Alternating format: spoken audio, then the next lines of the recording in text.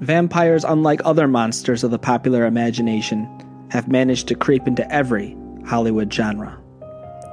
Drama, romance, and comedy, thrillers containing social commentary, fantasy for the sake of spectacle, and of course you can't leave out the gore. Horror movies. People are still fascinated by the darkness more than they are by the light, for it is in those shadows where vampires thrive that we discover our insecurities. Are not the origins of the vampire insecurities? Why would good people who did everything right in their lives suddenly drop dead? Death and misfortune, we are irrevocably convinced, comes from evil. So, we aren't bothered when bad stuff happens to bad people. They deserved it after all. But being confident in our moral righteousness when bad things happen to good people, we assume there must be an outside agent. The vampire, therefore, is the antithesis of what we regard as an outstanding, cultivated, fully enculturated human being. Vampires infect the societies that we live in, spreading evil with their invasive behavior. They suck the blood out of us, but also the moral fiber of our culture. This is why a small German village in 1838 hunted down the vampire Nosferatu before he could corrupt their culture.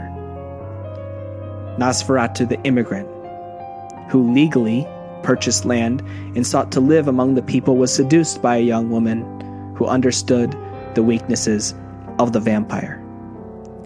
Keep the vampire up late into the night, and when the sun rises, unable to make it back to his coffin, he will explode into a puff of smoke. And sure enough, Nosferatu, as was depicted by Murnau's classic silent film, creeped into the heroine's room, stunned her with his black magic, and proceeded to do what vampires do. Morning came, the sun rose, and the vampire was gone. But what the story seems to have forgotten is that vampires don't die from sunlight.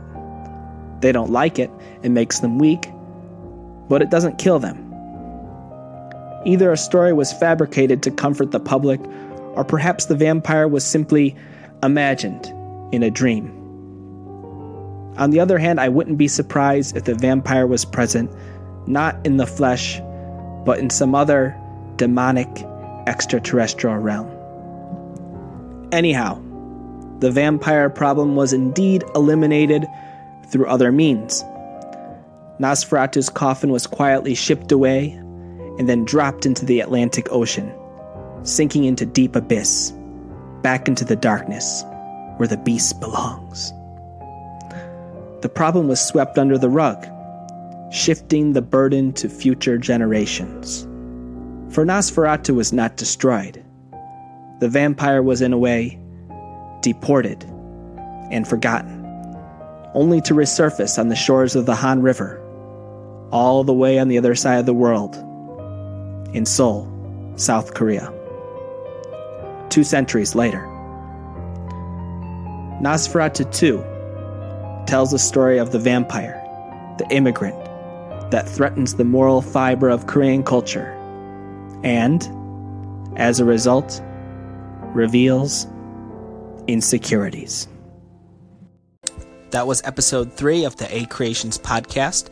If you're interested in seeing Nosferatu 2 the movie, please check it out on my website at brianacrandall.com. Thank you for listening.